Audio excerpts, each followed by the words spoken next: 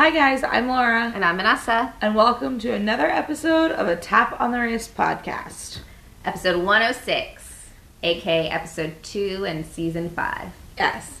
So episode 106, today it's going to be a whole new country that we're going to talk about. Yep, we are going to go visit Sri Lanka.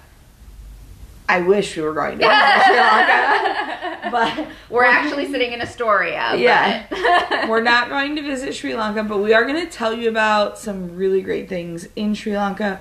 Remember, in season 5, every week is a different country as we travel around the world this season, trying to get to know some new places, some new drinks, some new history. Mm-hmm. And we hope you are enjoying the journey too. Yeah, and as I'm pretty sure we said last week, we're asking different friends of ours for a country suggestion every week. This week was Mike, so shout out to him. Yes. But we would also love to get suggestions from you guys. So if you want to shoot us an email, you can email us at taponthewristpodcast@gmail.com. You can also send us a DM or leave us a comment on Instagram or Twitter. We are at A Tap on the Wrist. Yep, and like I said, we would just love to get some suggestions from you guys as well. I feel like we could keep going for so long with this concept, because we could even revisit places where we didn't tell people, but we'll see. Yeah. And while we're not traveling to Sri Lanka in real life this week, we are traveling. Yes, we are. Which is so exciting, because I feel like we've been talking about this for 2 years. Yeah.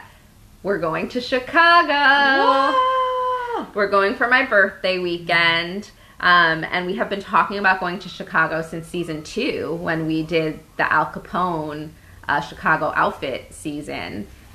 And it's finally happening. Yes, I'm so excited. I am just excited to get out of the city for a weekend that doesn't have something kind of tied to it. Mm-hmm. Yes, we did just travel to CrimeCon, which is great, but we were so busy doing a particular thing.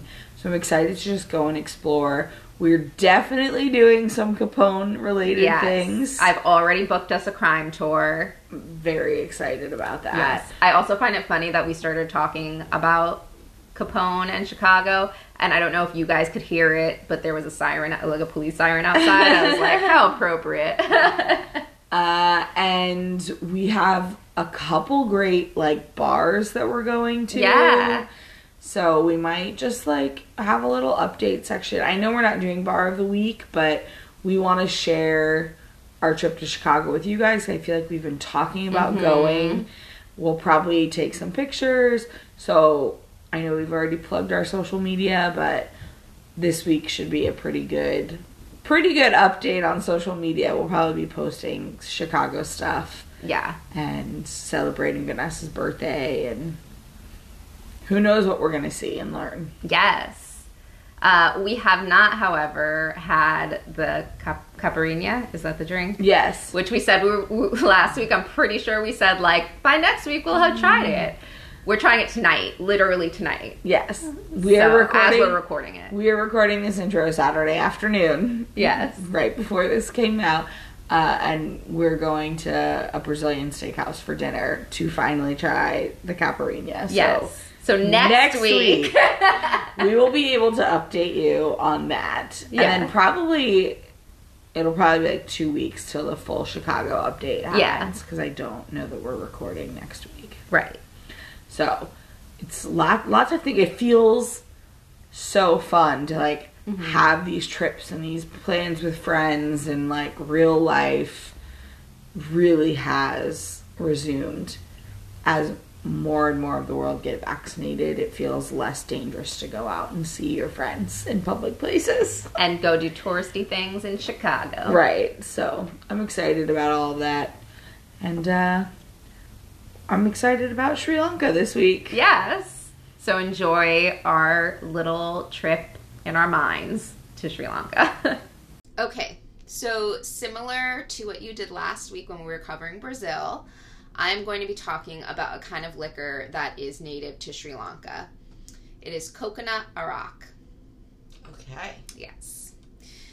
I'm also going to be talking about the mildly alcoholic drink that it comes from called toddy.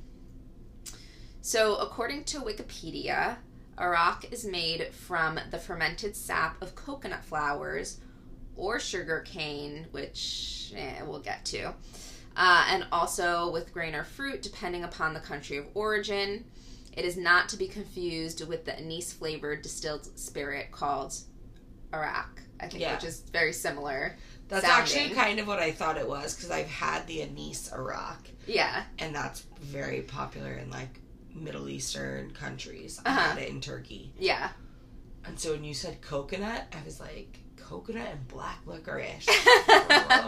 Nope, they are two different things. And I do think that I would like the Sri Lankan version more, because I'm more into coconut. I am like as well. Anise flavored. Yeah. But like the anise flavored one. Is that like almost like, why am I blanking on the name of the alcohol? The Green Fairy. Absinthe? Yeah. Not really. It's very much, I forget, there's like a whole tradition to drinking it where I don't know if you like slam it on the table and it goes from a clear to a milky white, and then you like take a shot of it. Interesting. There's like a color change that happens in like the Turkish version. And so it's not like a sipping beverage. Yeah. So the anise flavor is like a quick. Okay. But we did it actually for my birthday. I was on a tour group and I happened to be in Turkey on my birthday. And that's what the tour guide bought everyone. Nice. These anise arak shots. Maybe if we do Turkey as one of our countries, we'll get to talk more about it. Yeah. Okay, so back to arak from Sri Lanka. As I said, Wikipedia kind of says that it can be made with these different things. However, high quality, real coconut arak from Sri Lanka has only 2 ingredients, which are sap and water. The sap is specifically the distilled sap of unopened coconut flowers from the Sri Lankan coconut palms. And in case you are wondering, besides coconut, obviously, what arak is like, I hope I'm saying that right, by the way. I didn't look it up, I just assumed. I just realized. But Anthony Bourdain described arak as a marriage of bourbon and rum, but with a stronger burning kick and a mysterious bouquet. Well, that is not what I was picturing. Bourbon and rum. Mm-hmm. And BBC.com wrote that it was best described as a dark coconut rum. Okay. So I think it's mostly like a rum, but there are these like almost whiskey aspects. Maybe like a spiced coconut rum? Yeah. I want to try. I'm not mad at it. I want to try some. Let's be clear. I want to try this. So the way that the sap that is used to make arak is collected is through a method called toddy tapping. So this method has been around for over 2,000 years, and the tapping or harvesting season takes place from April to December. During this time, toddy tappers, as they're called, will climb coconut palms up to about 50 feet above ground and sometimes as much as 200 feet above ground. Wow. Once they're up in the palms, they move between them on connecting ropes similar to tight ropes, where they cut off tips of unopened coconut flowers or collect the sap while they're up there. So obviously toddy tapping can be like really dangerous. And it is a generational craft that's been passed down from father to son. It's not usually something that like you just randomly decide to start doing. And a skilled tapper can earn about 120,000 rupees, which at the time of the article that I read was about $470 a month, which is like a decent salary, but you have to be like skilled, right? Like you're usually going to earn a little bit less. And this has all led to a decrease in toddy tappers. And I should have started this by saying there are a lot of names in here that I tried to look up, and hopefully I'm not mispronouncing. But Rapti Dirksi, who is the head of conservation at Rockland Distillery in Sri Lanka, says that younger people haven't been as drawn to the job as they used to be. She said, people think it's a job with low status, so the young generation wants to find other jobs. Which is a little sad that, like, people don't want to do this work anymore. Well, yeah, but if there's other options that are less dangerous. Yeah, it is very dangerous, so understandable. Right. So she describes the Toddy Belt of Sri Lanka to be in the region that extends from Chilaw to the north to Matara in the south. Hope I'm saying those right again. And Rapti says it's where the best toddy comes from. Now, I've been saying both sap and toddy. So to be clear, we start with the sap taken from the coconut palm, which one of the articles I read says is sweet, tangy, and slightly spicy with a strong fragrance of coconut. And this sap basically begins to ferment, like, immediately into a mild alcoholic beverage, which is then toddy. Like, as soon as it becomes fermented, it's now toddy. And this has, like, a similar taste to palm wine, is what I read. Okay. And the reasons that it begins to ferment so quickly is that the sap has natural sugars and yeast. So right away, it'll become about 4% ABV. And the longer it sits out, the more it ferments. So in a few hours after extraction, the alcohol content increases to about 7%. And so toddy tappers will take this toddy, and some of them have agreements with Iraq distillers, while others sell it more informally to buyers. Of course, the major distilleries in Sri Lanka, which include DCSL, IDL, Mendes, I think, and Rockland, employ hundreds of tappers of their own. And just a note that together these 4 distilleries produce about 60 million liters of Iraq a year. So in order to use the toddy to make Iraq, it's distilled like whiskey or brandy. So it's put into timber vats and then copper stills, where it ends up being about 50 to 60% alcohol in about 24 hours, like very quickly. Wow. Goes up. The alcohol is then watered down to about 40%. That's why it's sap and water. And it's often left to age in wooden vats for years before it's bottled and sold, which does kind of remind me of, like, the whiskey process. So that, like, smokiness from the barrel probably is what flavors and adds to it. Yeah, right. And, like, why Anthony Bourdain said, like, it was like a mix of whiskey and rum. So when it comes to the history of how toddy tapping first began, not a lot is known besides the fact that it's been happening for over 2,000 years. According to Parts Unknown, it is one of the oldest distilled spirits in the world, far older even than Scottish whiskey. They cited a British explorer who in 1859 wrote that there was this exhilarating spirit that visiting Arab traders had drank back in the 5th century. So, citing that it had been around since the 5th century at least. Another story says that centuries ago, toddy was given to elephants in the king's army before battle. I don't know why they wanted to make their elephants drunk, but this is a side note. When I was looking up a story, I found and sent Laura an article that was about Sri Lanka banning drunk driving of elephants. Yes.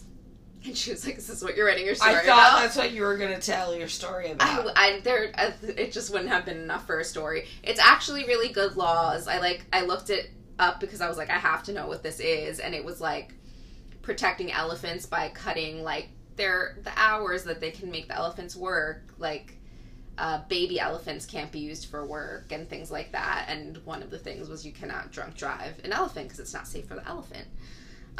So they're good laws, but it was just a catchy, eye-catching headline. Can you imagine being, like, so drunk and being like, I gotta take my elephant home? Oh my god!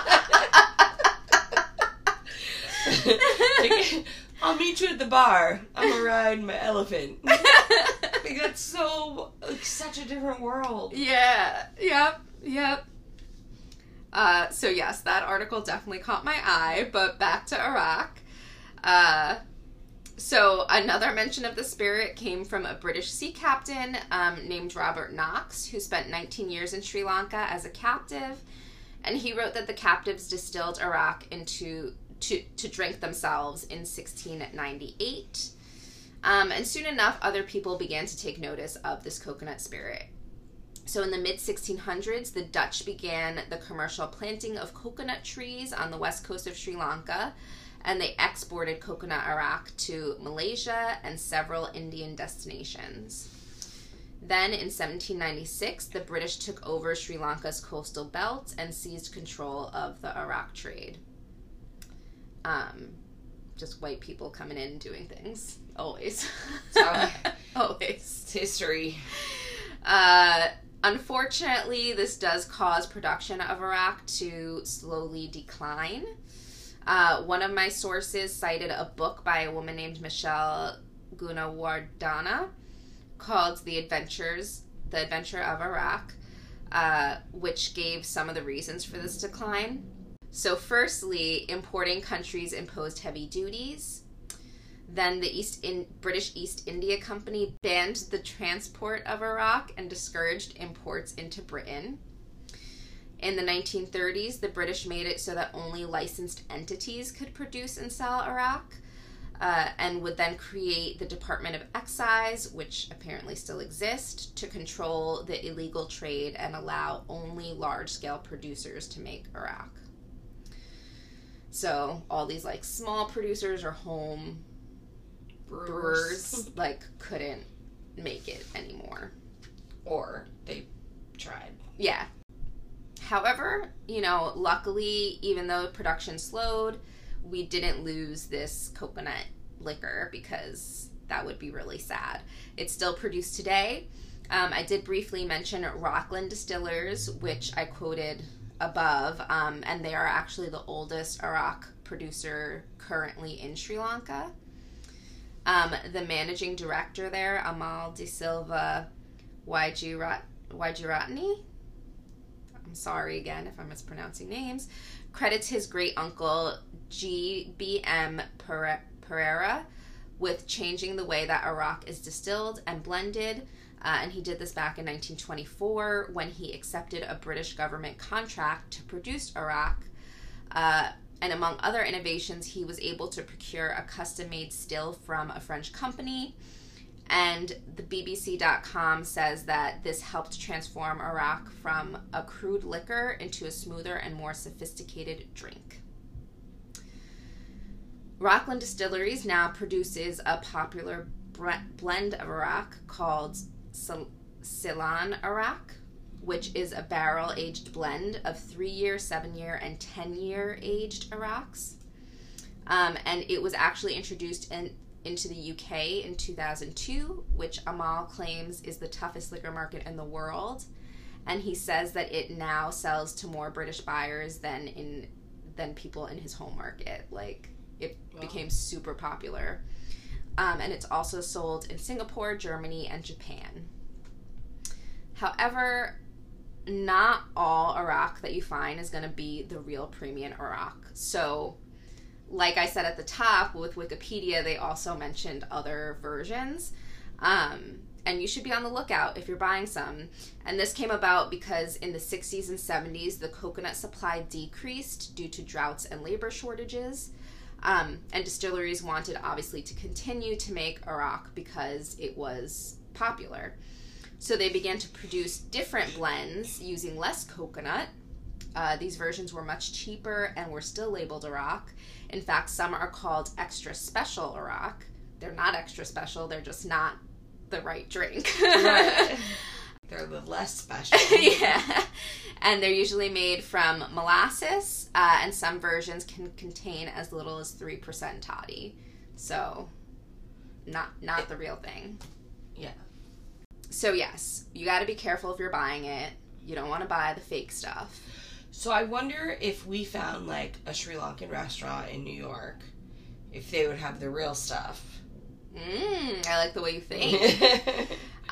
They actually have started to export to the U.S. So it's very possible that, if we went to like that would be the restaurant, the best place, I think. Yeah, I think so too.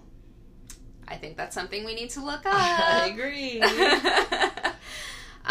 Because luckily Iraq has been having a resurgence.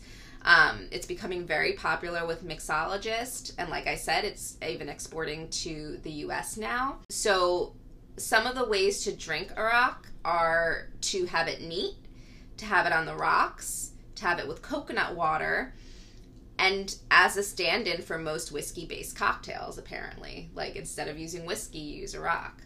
Nice. So I definitely want to try it. I know. I'm always open to trying. Yeah. I mean, I like coconut, so I know some people aren't fans of coconut, but, like, I do wonder how coconut flavored it is. Yeah.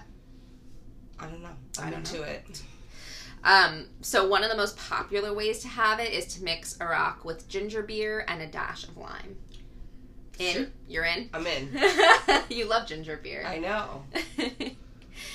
And that's kind of like a brief overview of the drink. I know it's a little bit of a short one, but as you said with Brazil, I thought it was important to like talk about a popular liquor that's from the country. And I wanted to end with this quote from a mixologist named Danushka Diaz. Hopefully I said that name correctly, but they said, quote, "When someone says Mexico, people think of tequila. I want the world to think of coconut Iraq when they hear the name Sri Lanka. It's our history and culture blended in one drink. We must celebrate it." I love that. Me too. And that's all I've got. I like it. Yeah, so my sources for the story were BBC.com, an article called How Sri Lanka's Iraq Coconut Spirit Went Upmarket, and then another article called In Sri Lanka, the centuries-old spirit is shaking up the local cocktail scene, from Savor.com, and that is by Zinara Rathneke. Again, I'm sorry. And lastly, on Learning to Love Iraq from Anthony Bourdain's Anthony Bourdain's Parts Unknown. Okay. In January of 2018, international headlines were made as the finance minister, Mangala Samarawira, made a move to end an oppressive 39-year-old law in Sri Lanka.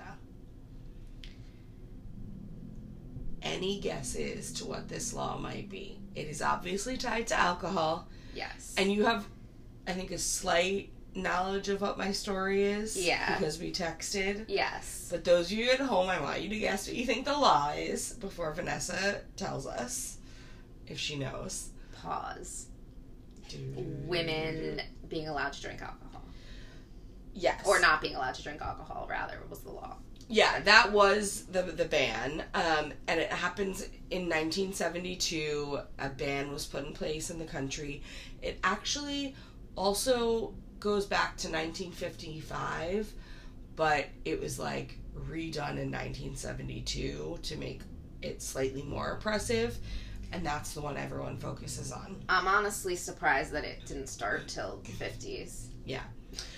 But this ban not only outlawed women from purchasing alcohol, it also prevented women from being employed in places like bars or restaurants that sold alcohol. Okay. Yes.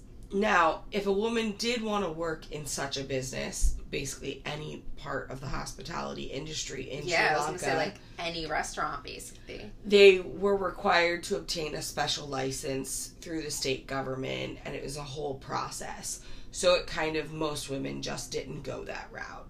So they could get this license to work in the restaurant, but they still couldn't drink. Correct. Okay. And under this new law in 2018, women would no longer require the approval of the state's excise commissioner in order to work or drink in licensed premises. premises. Why can't I say that word? Premise. Premise. I don't know. You guys know what we mean. Multiple premises, including restaurants. Premise. And you know, when I first read this, I was so like offended. Yeah. Especially, I guess, you know, just because this is going to release a little bit later in May, but we are recording this in April when our country is right now undergoing like rights on women are being discussed and being potentially taken away. And so I just felt very angry this week researching this story and this idea that only women were banned from alcohol. Right. And I was like, are you kidding me? However, traditionally speaking, Sri Lanka actually ranks pretty well gender equality wise in comparison to countries within their region. Okay. Globally, however, Sri Lanka ranks relatively lower when it comes to gender equality measures. So that's why I am so appalled by this as an American. But in their part of the world, Sri Lanka actually gives women many more rights than other countries nearby. Yes. So there's a little bit of give and take, and I guess we're going to learn that a lot this season, is we have to understand that we're given a lot of rights. Right. And sometimes we're going to cover stories in countries where there is a lot of oppression. And that's unfortunately how it is right now. Yeah. So everything I'm saying, I guess you have to digest with like a grain of salt and take into context like where in the world we're talking and what their cultures and beliefs are. Overall, the pattern of social history kind of disempowers women in their country. Women are provided only a secondary access to healthcare and schooling and have far fewer opportunities to take on high-level jobs and training. So being given this ability to have like lower industry hospitality jobs is going to be a big boost for women and their economy. I can imagine. Because more women can go into the workforce and bring extra income into homes. So it's pretty good for the women of this country. And the other side of the new law is the actual ability for women to legally purchase alcohol. While this move has been widely welcomed by equal rights groups, obviously there are people that argue that it might lead to more women being addicted to alcohol. And this fear comes from the society being largely Buddhist, which that's the religion of their country. Yeah, I was actually going to ask, because I was like blanking out. I was like, what is the religion that's biggest there? So yeah. And that I'm going to talk a little bit about it. Okay. And so this law was exciting but kind of nerve-wracking, and you know, women across the country weren't necessarily celebrating the way we might assume like women in this country would celebrate after an oppressive law gets lifted, or the way we rally in the streets when we think our rights are going to be taken from us.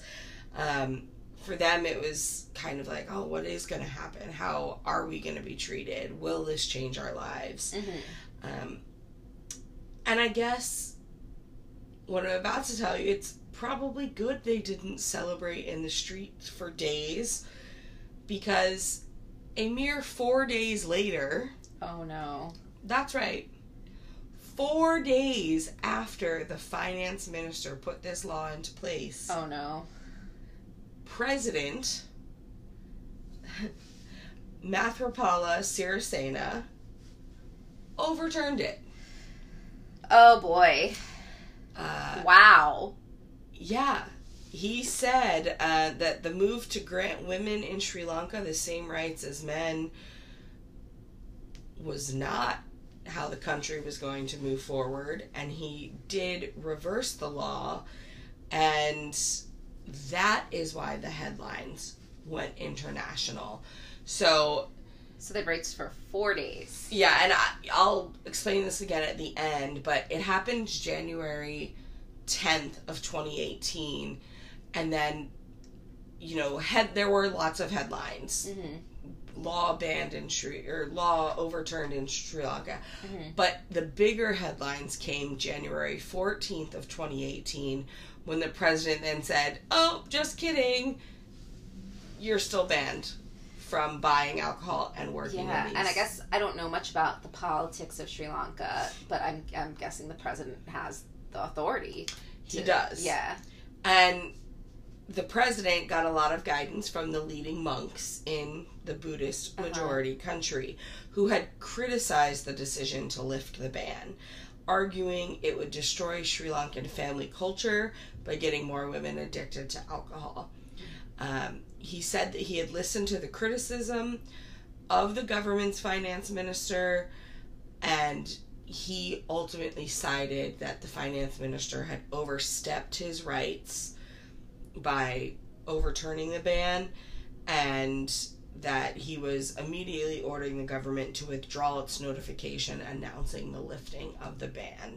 So it immediately went into effect and then out of effect, which is wild that it happened so quickly. Yeah. And to be honest, it seems from everything I read that most citizens in the country were not that surprised that President Sirisena would overturn it, because he ran on a complete anti-alcohol campaign. Okay. So he's anti-alcohol for everyone. Correct. Okay. And had warned in the past that alcohol consumption among Sri Lankan women was already increasing drastically, even with the ban in place. So by overturning it, he thought women would go wild. But citizens and government officials, who we're just going to say are a bit more woke, were outraged by the news of the overturned law. And I'm going to read a quote here by the Deputy Minister for the Ministry of National Policies and Economic Affairs. His name is Harsha De Silva, and this is a tweet he put out right after this decision was made. He said, "I am against the discrimination of women in Sri Lanka. This whole alcohol ban is unfair and against the equality principle. Ban men from alcohol too, then." Which I kind of agree. Yeah. If alcohol is that against your religion and is that awful that you believe women can't handle it, why can men handle it? Right. At that point, it's just an equal rights issue, right? It's not so much the alcohol. Yeah. I'm not pro taking alcohol away from everyone, but yeah. I'm pro equal rights for everyone. Exactly. So yeah, if women, if it's bad for the religion for women to have it, then it should also be bad for the men. Agreed. But now I'm going to read the opposite. This is a person who agrees with the president's decision. Okay. And this is a woman. Her name is Shahara Kare, and she works for the Alcohol and Drug Information Center in Sri Lanka. So she's quoted as saying, "I should mention that there was no single protest, or at least a request from any women's movement in Sri Lanka to abolish the law of prohibiting women to buy or sell alcohol over the past 39 years that the law was in effect. To be truthful, many Sri Lankan women were not aware that buying and selling alcohol is prohibited. As with the traditional value system and culture, women have not assigned any value to alcohol, neither to purchasing it nor to selling it." So her opinion is that alcohol doesn't even really register as something women want. Okay. So it doesn't matter that they can't buy it. It's not a part of their lives. Mm-hmm. So who cares? Right. She continues that Sri Lanka is a country that has high respect for women and their rights. When it comes to equal rights for women, The right to buy or sell alcohol should be the same as men in a technical perspective, of course. Mm-hmm. But within the culture, norms, and traditional values of women and communities, women themselves reject alcohol and advocate for their husbands to also live free from alcohol. And that is the general opinion of the majority of women in Sri Lanka. Okay. See, I'm just curious though, like, I know that you were saying, like, Buddhism is the main religion there, but I'm assuming there are people there that are of other religions. There are. So I read this and I was like, okay, so how big is alcohol in the country? What are some statistics? So 95.5% of Sri Lankan women have never used any alcohol, according to a STEP survey done in 2015. Wow. Which is not that long ago. Yeah, no, so it's not. Within the last 10 years, they did a survey, and 95% of women have never had alcohol. So we're fighting or outraged over a ban that affects 4.5% of the population. Like, most women probably, like, don't even think twice about it. Yeah. Because it's just not a part of their lives, like she was saying. Right. So it's just a different culture. Mm-hmm. And obviously they have alcohol, they have, drinks, but even when we were researching, people tend to drink, there's like one major beer brand I found, Lion Beer. Yeah. And then Coconut Arak, like you told the story Mm-hmm. of. But they're not a big drinking country. Yeah. So I guess it is what it is. I don't know. Yeah. Maybe you're going to answer this, or maybe the article you read didn't say, I don't know.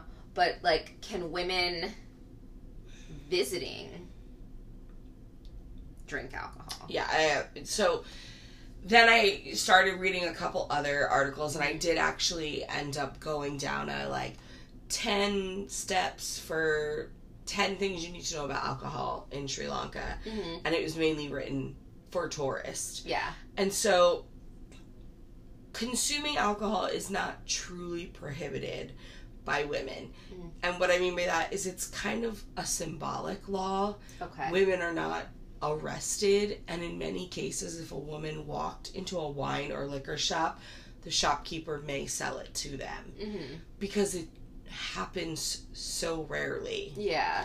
And tourists can buy alcohol because, Mm-hmm. again, they're not going to turn down the tourism money. Right. So it is merely a symbolic law. Okay. Which is why I guess the president felt that we didn't need to overturn the ban. Mm-hmm. But then I also feel like, well, why not overturn it if you think the women of your country are not going to start drinking? Right. I don't. It seems kind of like a ridiculous ban to have in place. If it's not, like, a real ban. Yeah. It's noted that alcohol use is only prominent among a niche group of women who belong to the upper middle class and business class of their society. That makes sense.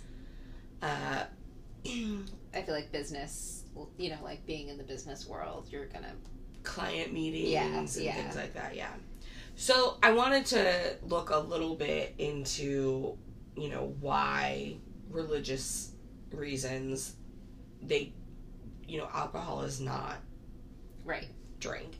And so Buddhists believe that he who abstains from killing, stealing, sexual misconduct, telling lies, and drinking alcohol or taking intoxicants will receive the reward of a place in heaven after death, and then can eventually gain nirvana, which is the ultimate goal mm-hmm. of being Buddhist. Mm-hmm. So if you are truly trying to access and gain nirvana and are very strong in that religion, you're not drinking. Right. It's just not a part of your everyday life. Right, so it should apply to men and women. And it does, I think, in the majority of the country, apply to men and women who are very religious. Right. And are trying to gain nirvana. Right.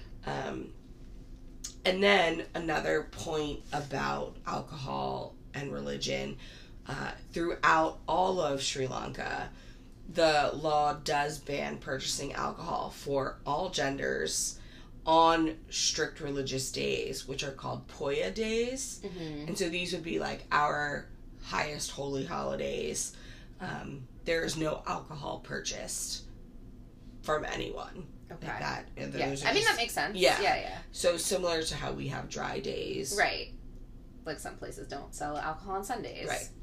They have those on their religious. Although it is not prohibited to consume alcohol that you have purchased prior to the Poya days in a private space. You just can't buy it on those days.